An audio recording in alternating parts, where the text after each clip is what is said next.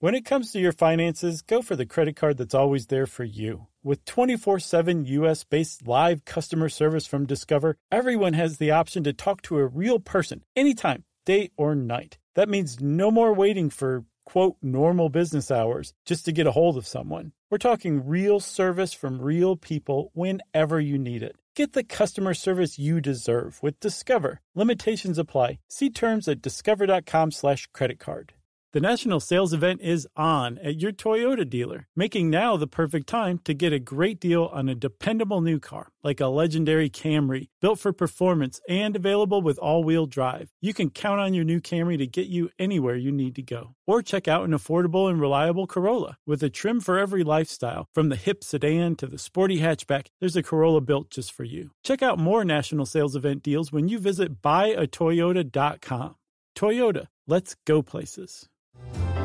Welcome to Stuff You Should Know from HowStuffWorks.com.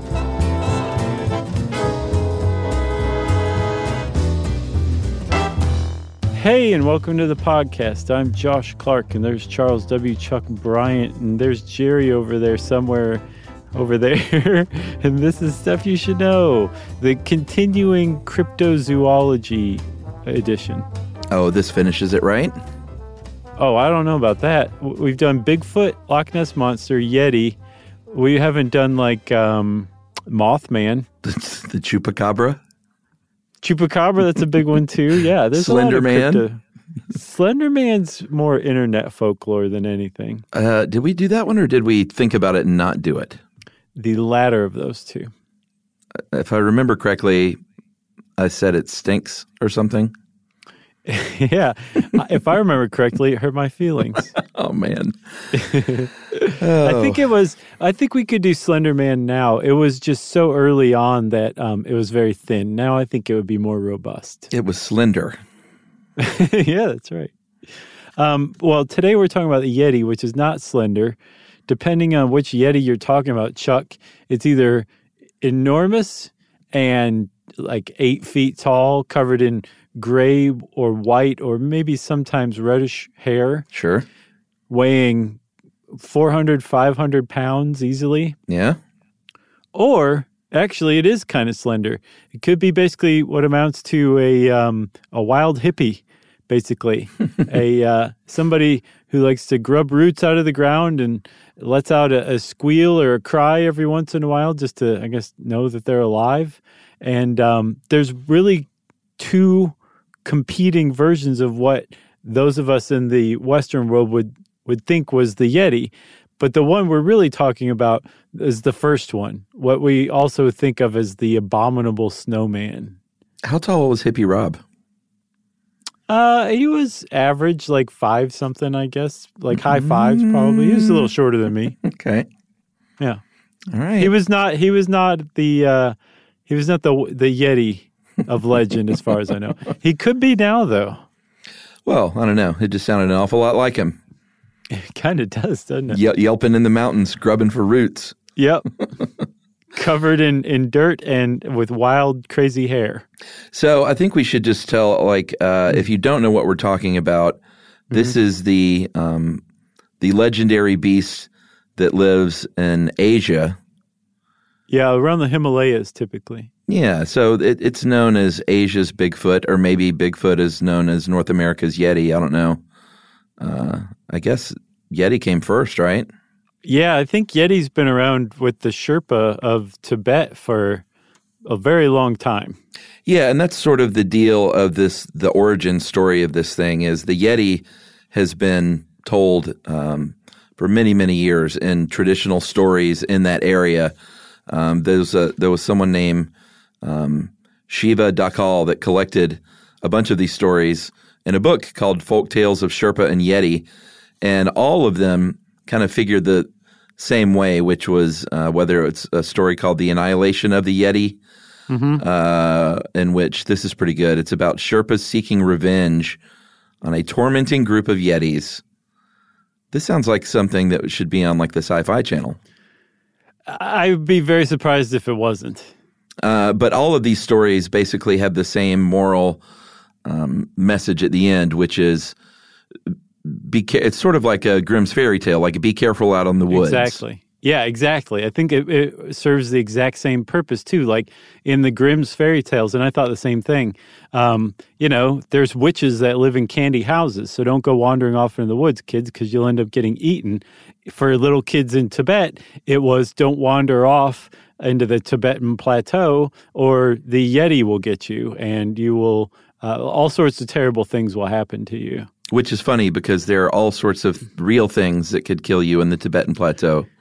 Well, that's what I think what they were saying was, Sure. You can't just be like, look out for the bears. You can't? The kid will be like, I don't know. I could see a brash kid being like, no, a bear. Everybody knows what a bear is. I'll wrestle a bear any day of the week. Yeah, maybe. And then, along the way, it gets into a drinking contest with Marion from Indiana Jones. Oh, yeah. Pistole. Right, exactly. That was one of the best scenes in the history of film. Yeah? Yeah, I think so. And Tibetan kids tend to agree with me, too. But before we move on, I want to say one thing. That annihilation of the Yeti, keep that in the back of your mind. And okay. The story was that, there were a bunch of Yeti that were hanging around, and the Sherpa were sick of them hanging around. So the Sherpa basically threw a Yeti party and got drunk and fought with each other to kind of provide an example to the Yeti. Hey, you should get drunk and fight with each other too, in the hopes that the Yeti would destroy each other. It didn't work, and the Yeti all managed to escape, except for one who was supposedly killed by a lama, one of the Buddhist monks in the area. Oh, that's part of the story? That's the end? That's the annihilation of the Yeti story. I didn't know a llama figured in. And really, annihilation is kind of a strong word if you think about it. Because if you just killed one out of, I think, 240 Yeti, it's hardly annihilation. That's a good point. I think so, too. So throughout history, these legends have been pervasive in the region, so much so that supposedly the great Alexander, or Alexander the Great, Right. I'm not sure why I did that.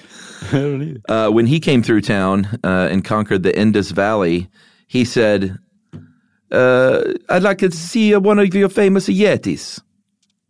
I don't know if that's what Alexander the Great sounded like. No? No. What did ancient Romans sound like? If not Italians. Roman? Was he Roman? I think he was Greek. Oh, was he? Uh-huh. Jeez.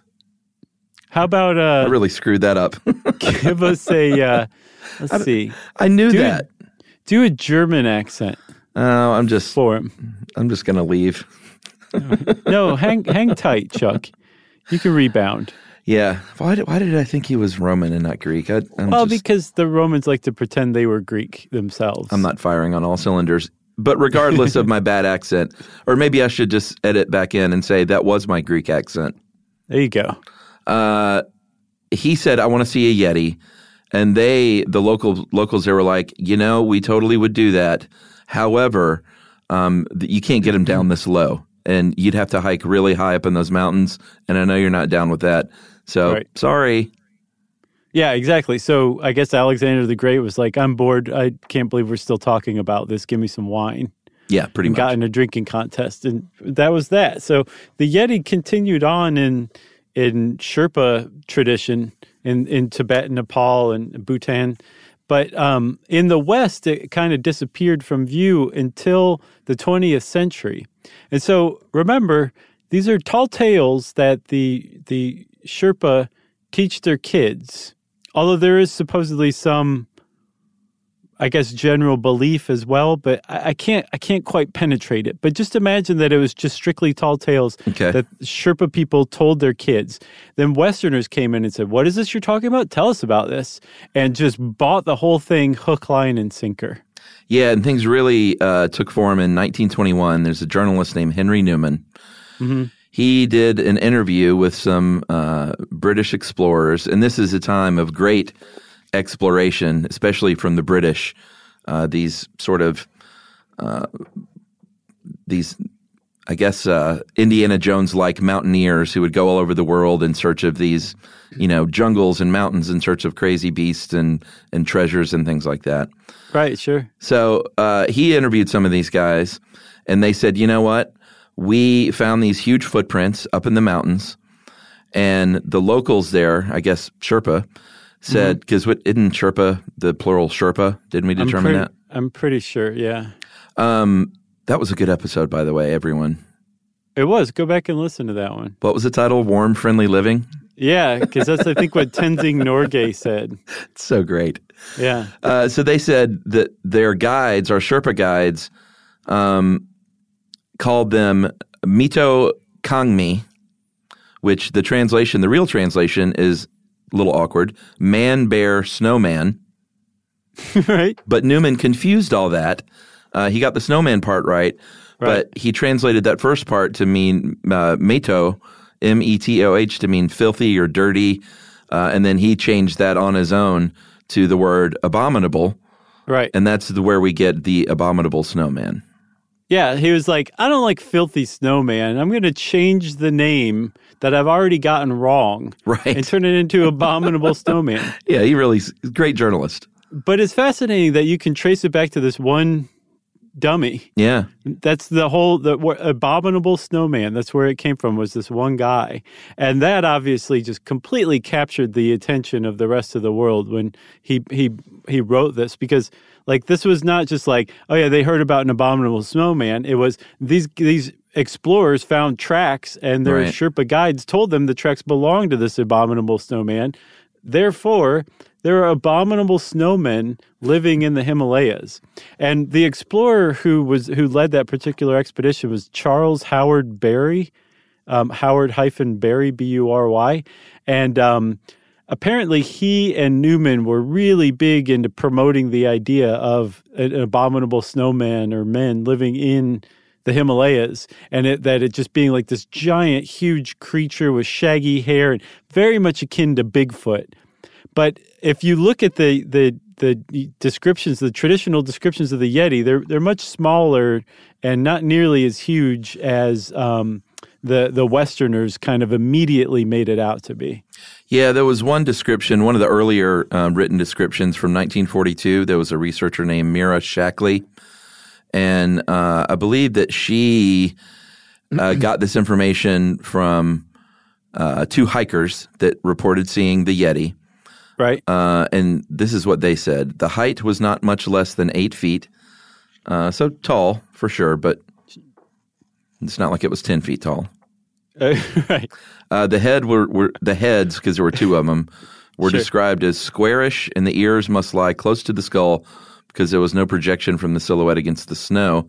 The shoulders sloped slowly down to a powerful chest covered by reddish-brown hair, which formed a close body fur mixed with long straight hairs hanging downward, about the size and build of a small man, the head covered with long hair, but the face and chest not very hairy at all. This all sounds like they always describe him as bipedal. Right. Means, walking upright. Right, but if you go back and look at that 1942 description and how detailed it was, those hikers who gave the description said that they saw all this from observing two black specks moving across the snow about a quarter mile below them. And yet they could see that it had a thick undercoat and like a very long, hairy overcoat, and that it was reddish. And like that's just basically perfect abominable snowman sighting. Yeah. Agreed.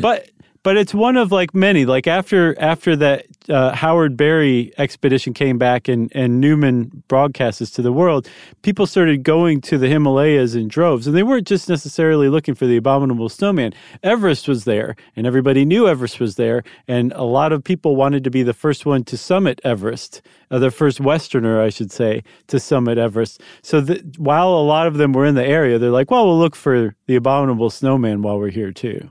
Yeah, and some pretty legendary mountaineers. And granted, these are not like zoologists or anything, but they're respected men in their field. People like Reinhold Messner and one Sir Edmund Hillary both searched for evidence of the Yeti while they were hiking.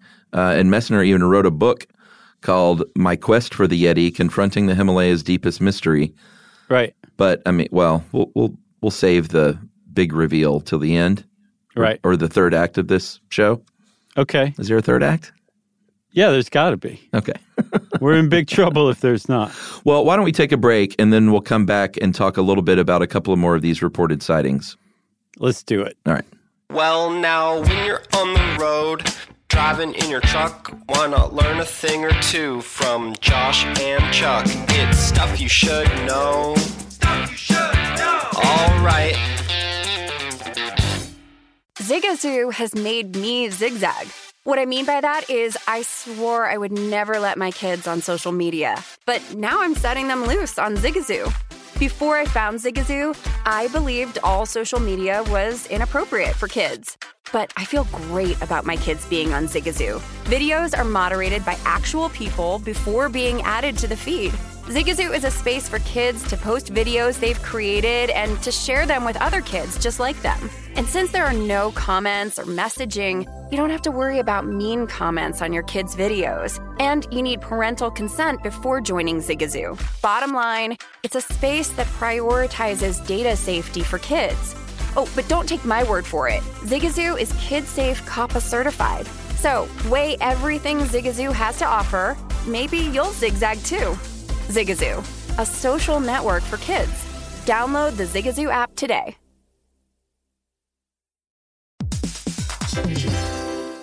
Hey everybody, the national sales event is on at your Toyota dealer, making now the perfect time to get a great deal on a dependable new Toyota truck, like a rugged half-ton Tundra. That's right. Workhorse by nature, powerhouse by design. The Tundra combines raw capability with premium comfort and advanced tech to fuel your wildest adventures. And with the available iForce Max hybrid powertrain, you can take electrifying horsepower farther than ever before. Or you can check out the fully redesigned Tacoma, delivering trail-dominating power and captivating style. The new Tacoma was born to make your off-roading dreams come true. And with new available tech, this legendary truck is getting even better. And when you buy a Toyota truck, you buy Toyota dependability, meaning your truck will hold its value long into the future. So visit your local Toyota dealer and check out amazing national sales event deals when you visit buyatoyota.com. Toyota, let's go places.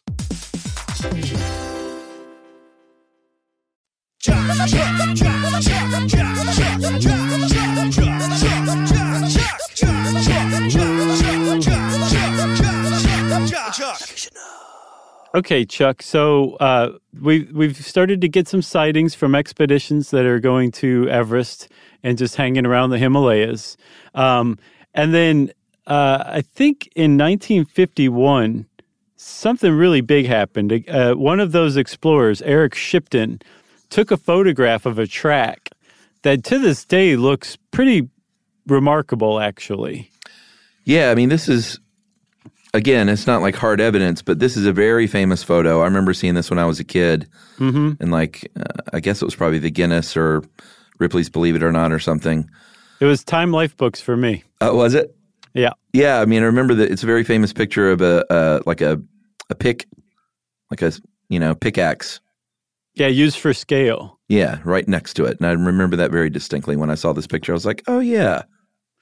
And then when you look at it, you're like, wait, that doesn't look quite right. That's a really weird track. It looks like an elongated human foot, but rather than a left toe, it's kind of bulbous and weird. It doesn't look like the other toes, and it certainly doesn't look like what a human toe should look like. And it's also huge. I think it measured about 13 inches, which is a pretty typical size for a Yeti track, from what I understand, over the ages.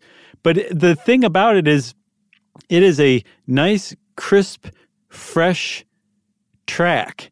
And the other thing about it, and this is what really captured the attention of the world, Eric Shipton was not known to be a particularly fraudulent person. Right. He was a very respected explorer and mountaineer. He knew the area well. And as a guy who has tracked Yeti his whole life, I believe his name is Daniel Taylor. Yeah.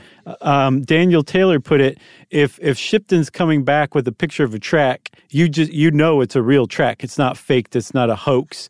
So the question was, what was it?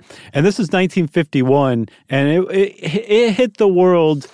That picture, that track hit the world like the surgeon's photo of the Loch Ness Monster hit the world back in 1933. It just became like proof to people who believe in the Yeti around the world that the Yeti definitely exists. Yeah, I mean, like you said, it was really what made it different than other photos, that it was so sharp. It was a really good picture. Yeah. And that little toe thing basically looked like a thumb. And it just, it looked odd. But this Daniel Taylor guy, he actually, when I started reading that article, I thought, oh boy, this crackpot. But he actually turned out to be a pretty cool guy, because he spent a lot of his life looking for the Yeti, went over there, even met with the King of Nepal, and the King of Nepal said, well, if you want to go like to the wildest place and the most, remote place in our land, go to Barun, Barun, this Barun Valley. Right. And he went there and he looked around, and he did not find a Yeti, but what he did do was ended up helping to work toward conservation of that area, which was kind of a nice silver lining to his story. Was he got there and he was like, this is one of the most beautiful places on earth. Right. And one of the greatest wildernesses I've ever been to. He realized it wasn't protected, and that like Chinese loggers were infringing on one side and farmers were infringing on the other. So he kind of spun it into like good work doing conservation work in that area, which was kind of cool. Yeah, he got it turned into a national park in Nepal. Yeah. It's a protected area now, which is significant. Have you seen pictures of the valley? Oh, yeah. It's astounding. It's one of the most beautiful places I've ever seen in my life. And it was just being used because the people living there are like, well, we need this land. Yeah, it's beautiful, but we can't afford to preserve it because a lot of people around here live on $15 a year. Right. So they were just making use of it however they could. And he came in with the government and said, no more of that. Get out of here. This is protected now. But it is gorgeous. And he had actually been raised there, Daniel Taylor. His grandparents were missionaries in the Himalayas, and his parents kind of took over his grandparents' work. So he was raised in the Himalayas. So he'd been looking for the Yeti his whole life. But when he went to the Barun, he feels like he found the answer to that track, that it was a kind of tree bear. Right. But there's a big problem with that. The Barun Valley is a subtropical rainforest, so a tree bear living in there wouldn't survive very, very well in the snow of the Tibetan Plateau, 10,000 or more feet higher up the mountain. So it doesn't really solve the mystery much. No, but his notion that it could have been a tree bear makes a little more sense with these tracks, because a tree bear does have I don't know if you call it a thumb, but some sort of opposable digit to make climbing easier. And totally. that would at least explain this weird thumb-like thing in these prints. It would. So he's got like half of the thing explained. The other half is, what the heck was that tree bear, the subtropical rainforest tree bear doing up in the mountains of the Himalayas? You know what I'm saying? Yeah. Like in the snow, above the snow line, I guess is what I'm trying to say. But the other thing about that Shipton photo that became world famous for the Yeti was that like the track itself was very crisp. And there's a guy named Benjamin Radford who's a skeptic who has written a lot about the Yeti, and in particular how difficult obtaining Yeti tracks could be, or actually more to the point, how easy it would be to confuse a normal animal's tracks for something weird, because of the fact that the snow is a terrible medium for tracks. Because like say a bear walks through an area and leaves some tracks in the snow, the next morning as the sun comes up and it hits the tracks and it shoots all that heat onto that track, it starts to melt the sides, maybe elongate it, maybe make the toes look splayed, and it just doesn't resemble a bear track anymore at all. It looks like something weird and not previously known, like an entirely new species. That's the thing about the Shipton photograph that captured everyone's attention. It doesn't look like that at all. It looks sharp, new. It doesn't look melted at all. The edges are clean and crisp. That's what I think really kind of struck everybody. It wasn't like a melted, mangled track. It was like a new track by something that was not immediately identifiable. Yeah, for sure.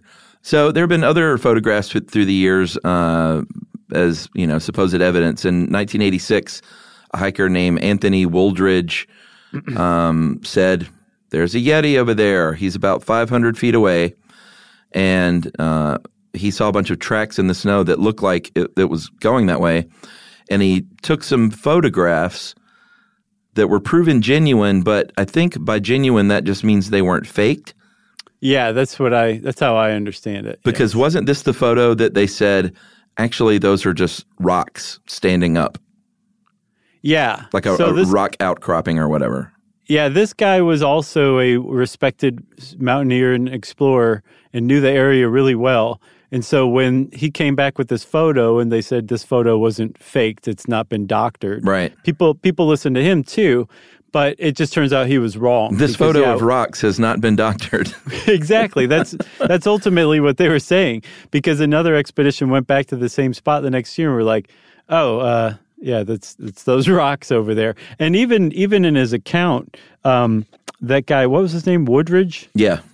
Woodridge says, they just stood there motionless, staring at me. Like rocks. Yeah, they were still as boulders, as upright boulders. But the other thing is he swore that there were tracks leading up to it. So he seemed to think that they really were there. But from what I understand, he was earnest in his report. It wasn't like a fraud or a hoax or anything like that. And I think he was a little red-faced afterward, probably. Yeah, they even made a movie about it called Ernest Goes Hiking.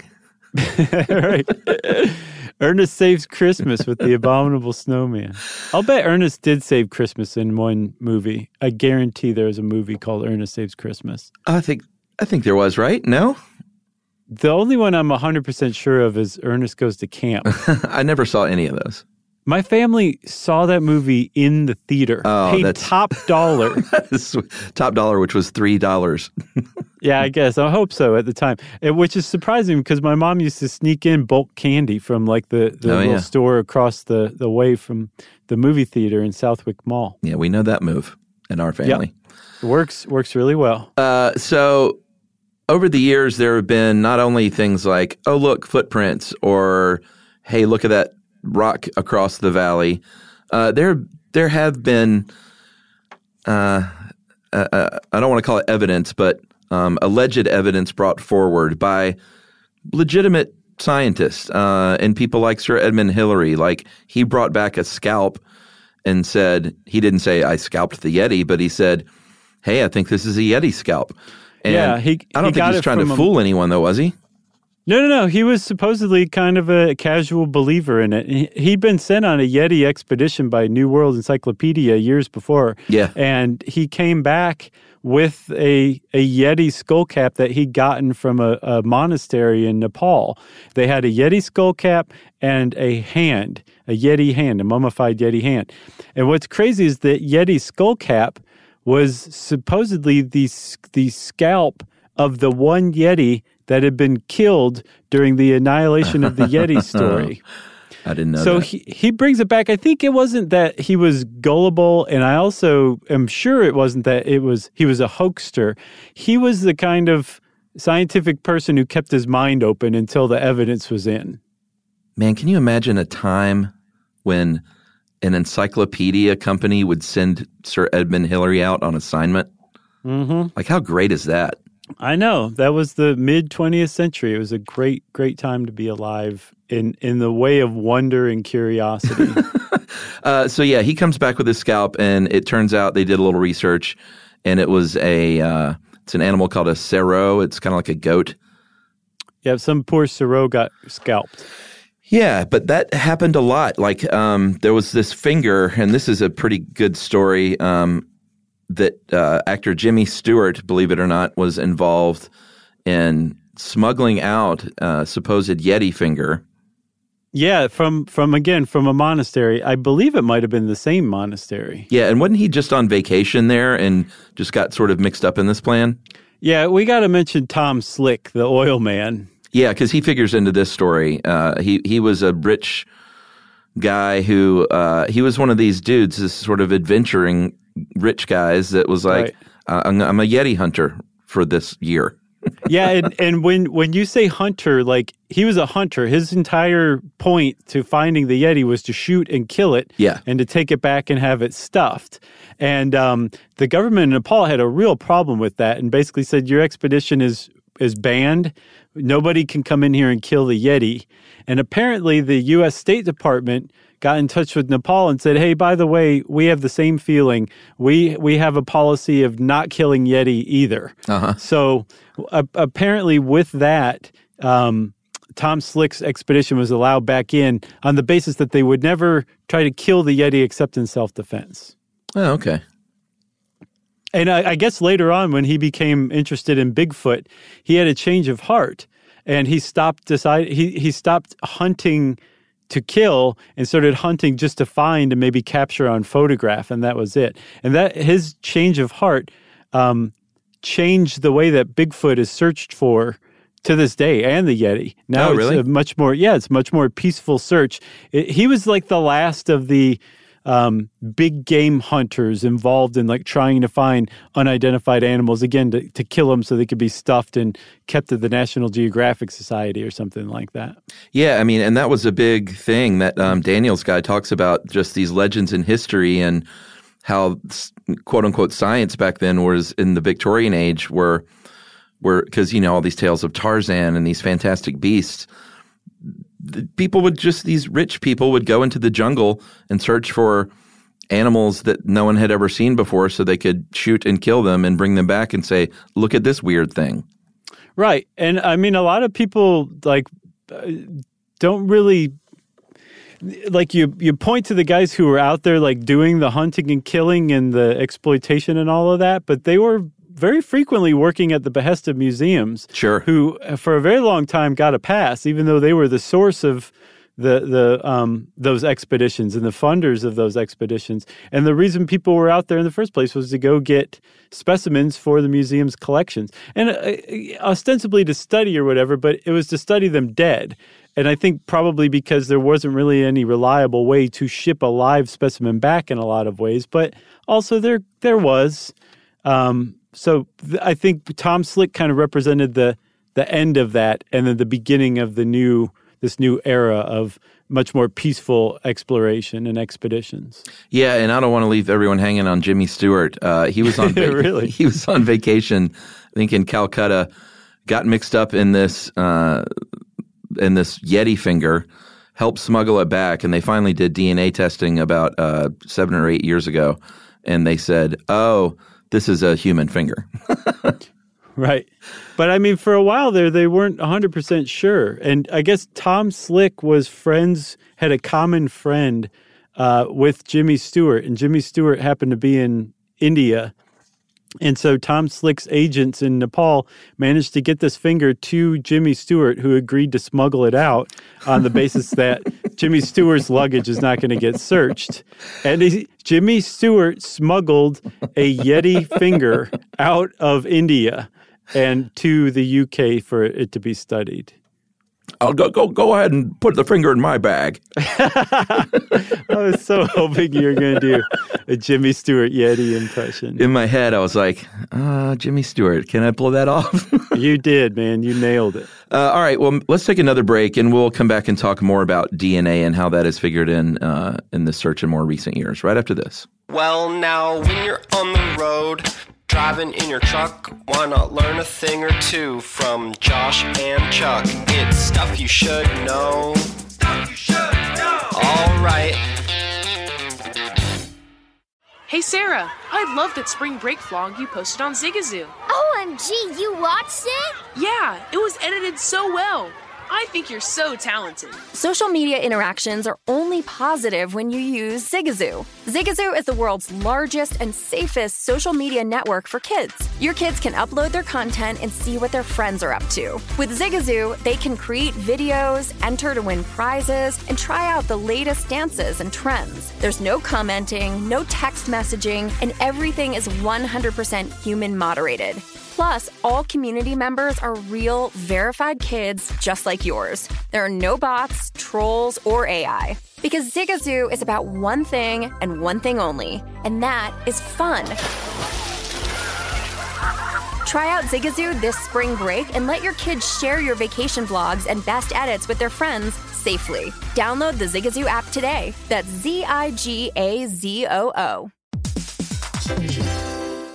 Hey everybody, the national sales event is on at your Toyota dealer, making now the perfect time to get a great deal on a dependable new Toyota truck, like a rugged half-ton Tundra. That's right. Workhorse by nature, powerhouse by design. The Tundra combines raw capability with premium comfort and advanced tech to fuel your wildest adventures. And with the available iForce Max hybrid powertrain, you can take electrifying horsepower farther than ever before. Or you can check out the fully redesigned Tacoma, delivering trail-dominating power and captivating style. The new Tacoma was born to make your off-roading dreams come true. And with new available tech, this legendary truck is getting even better. And when you buy a Toyota truck, you buy Toyota dependability, meaning your truck will hold its value long into the future. So visit your local Toyota dealer and check out amazing national sales event deals when you visit buyatoyota.com. Toyota, let's go places.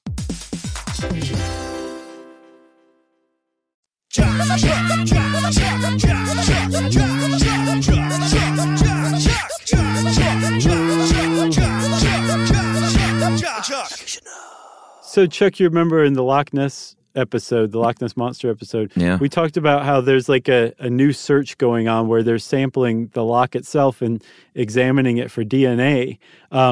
Apparently, applying modern genetics and genetic analysis to cryptozoology is like the next chapter. And rather than saying like, oh, well, that's it for us, our big fraud is over with, cryptozoologists are like, awesome, good. We finally have the tools now to find out, to get to the bottom of this stuff and to actually discover new specimens or new species.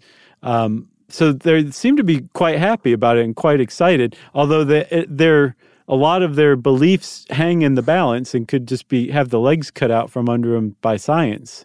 That's true. So science wins. In 2013, there's a geneticist at Oxford named Brian Sykes who said, all right, Yeti holders of Yeti pieces, send them to me.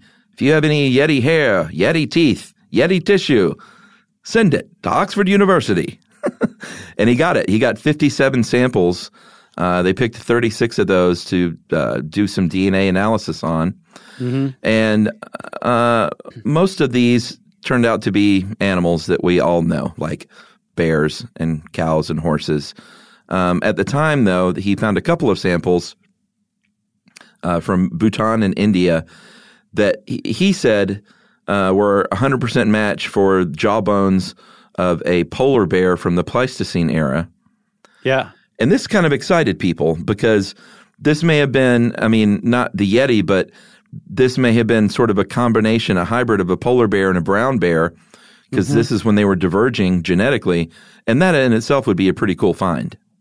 Yeah, oh yeah. It would be a new type of bear that was a direct descendant from bears that went extinct about 40,000 years ago. And it'd be a type of polar bear. There aren't polar bears in the Himalayas. There's black bears, there's brown bears, there's Himalayan bears, there's tree bears, but there's not polar bears. So, and the fact that like he accidentally found this by putting out this call for samples of Yeti or Bigfoot or whoever, just made it all the sweeter. That like he had just accidentally discovered a new type of polar bear living in the Himalayas. Yeah, but sadly that was not even the case. Some more scientists came along later. They did reanalysis, and I think what they landed on was, unfortunately these, I think you're getting a bad reading because of a damaged sample. What these really are just brown bears. They're brown bears. Yeah, some other people followed up because it's not like it was any kind of hoax or anything that. Wyke, it's Wyke, right? His last name is Wyke? Sykes. Sykes is like a leading expert on analyzing mitochondrial DNA, wrote the book The Seven Daughters of Eve, which kind of introduced the world to genetic analysis through mtDNA. But he just made a mistake or leapt to a conclusion, I think, is the thing that everyone's being too polite to maybe say. But he shared all of his data on GenBank, which is this huge database, and other people came and analyzed it and said, no, it's just regular bears. And then other people analyzed it and said, yeah, it's totally just regular brown bears that we already know about. Yeah, but science at least was getting involved, and scientists kind of roundly were like, you know what? This is great because we're using real science finally. And regardless of what result we get, like, we're doing it the right way. And that's really kind of the thing that counts. Like, don't be disappointed that we're not finding the Yeti, because and if it's not clear to everyone listening, it seems like the Yeti are almost always just bears. Yes, that not just the like tissue samples or the fecal samples or the hair samples, but also the tracks, the sightings, all of it are probably just Himalayan bears, brown bears and black bears. And that's actually the opinion of Reinhold Messner, who actually is such a mountaineer around the area. He has a museum in the mountains, and one of his Yeti samples were one of the ones that Sykes analyzed. His turned out to be the tooth of a dog. But he says, that doesn't surprise me because I think they're all bears. I think all of his bears, including his own sighting. He became infatuated with searching for the Yeti because he spotted something in the Himalayas that he couldn't explain. And then through his own methodical research, he wrote a book about it. He talked to other people about it. He did his own studies, and he kept his mind open, and his mind became converted to, it's all bears. Yeah, pretty much. The Russians got involved, you would think, in like the 1960s? No, they got involved about 8 years ago and went searching for the Yeti in Siberia. And what they came back with were things like, oh, look at this. These twisted tree branches were made into beds or sleeping pods by the Yeti, and they twisted these branches. And look at this. It's evidence, but it turns out that they were clearly man-made. There were tool-made cuts. Right. And they were located not in a remote area at all.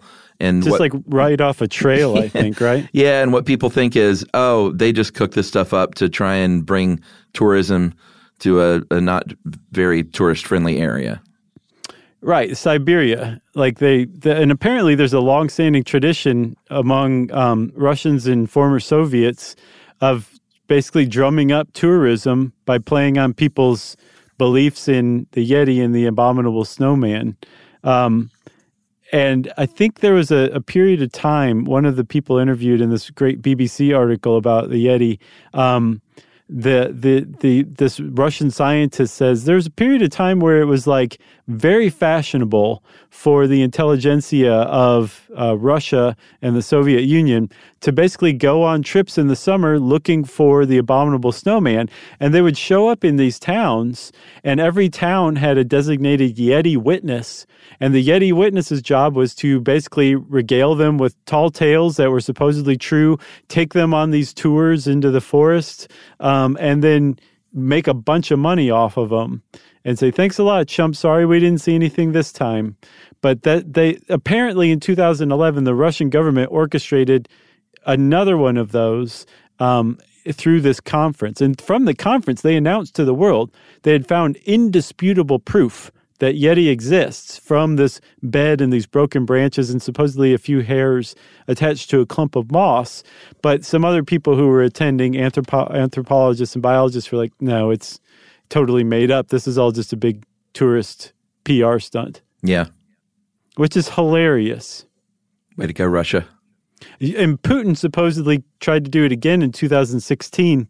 He announced that he saw 3 Yeti from a helicopter tour of Siberia. Oh, that's funny. Yeah, I think so too. So, I mean, I don't have much else. Yeti or bears, right? Yeah, we couldn't talk about cryptozoology though without mentioning that coelacanth argument. And the thing about the Yeti is that there was actually a species of ape called Gigantopithecus that was like a 9-foot tall ape, the biggest ape that ever lived, that lived in that very area and went extinct about 100,000 years ago. So the people who really believe in this are like, We thought the coelacanth went extinct like 60 million years before. We just think this guy went extinct 100,000 years before. Who's to say? So that seems to be the thing that's carrying on this belief. That and the fact that, as somebody put in one of these articles, all it would take is one Yeti to prove that Yeti exists. But no matter how much, there's no such thing as evidence that can prove it doesn't exist. So people are always going to believe it. Just like Nessie. Exactly. And Bigfoot. Exactly. So there you go. If you want to know more about the Yeti, go to the Himalayas and look for it yourself. And since I said that, it's time for listener mail.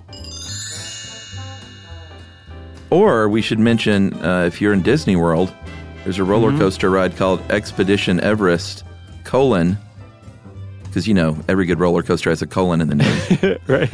Legend of the Forbidden Mountain. There is a track on display there that the reason it's not in a scientific museum and it's at Disney World is because it's a Yeti track. But you can go look at one. From a TV show. Yeah, this guy named Gates, who is not a zoologist at all, but he's an actor and an animal tracker. Or I don't even think he's an animal tracker, is he? No, he's an actor. And a TV presenter and a producer. Yeah, so they presented one on his TV show, and now that's in Disney World. Yeah, so, and if you're in Disneyland, there's a Yeti on the Matterhorn ride. Oh, really? Mm-hmm. Like a real Yeti? Yeah, they have one chained by the neck inside the Matterhorn. It's really scrawny. They clearly aren't taking very good care of it. Amazing.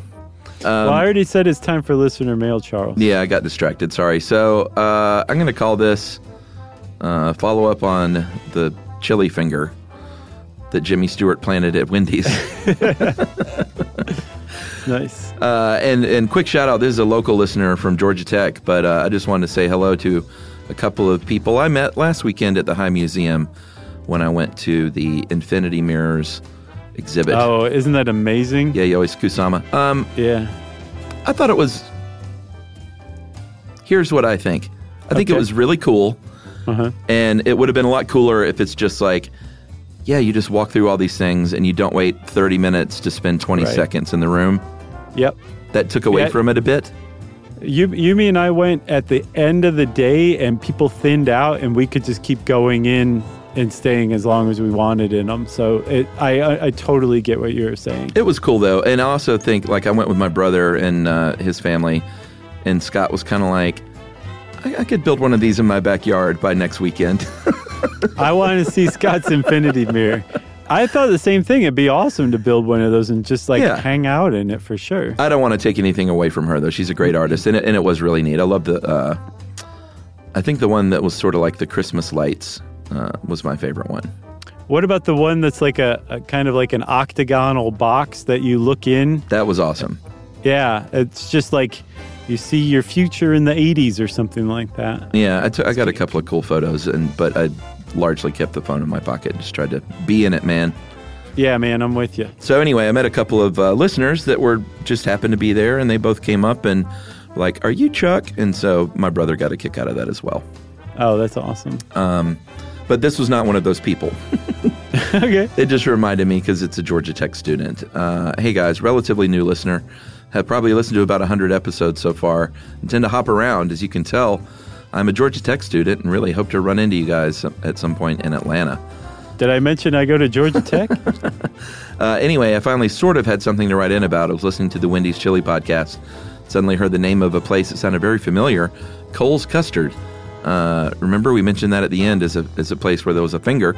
Oh, yeah. He said it was one of the places where a finger had been found, and it shocked me, as it is just a tiny little custard shop that is not a chain on quite expensive beach property in North Carolina. I've been as a Georgia Tech student, I was shocked.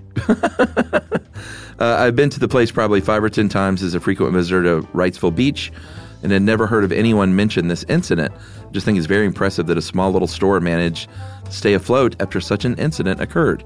Really? Hearing about the finger incident will not deter me from going again, though. And that is from Ethan Lyons. And Ethan, maybe that is exactly why it endured. It's because people just want that custard so bad. It must be pretty good custard, though, if you think about it.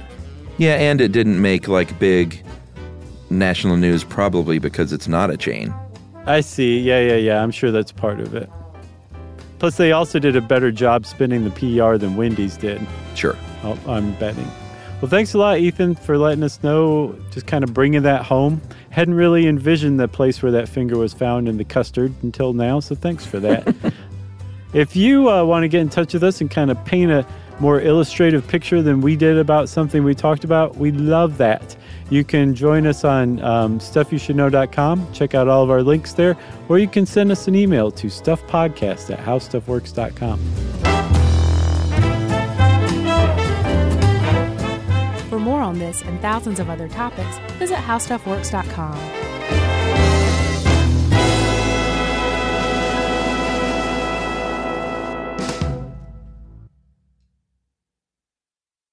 Have you heard about the social media platform for kids? It's called Zigazoo. It's a great place where kids like me can come together to make fun videos. Videos moderated by real people who review content before it's posted to the feed. I love the dance challenges. I love that it's kid-safe, COPPA certified. I don't know what that means. It means it has built-in privacy protections for your online data. Zigazoo, the world's largest social network. For kids. Download the Zigazoo app today.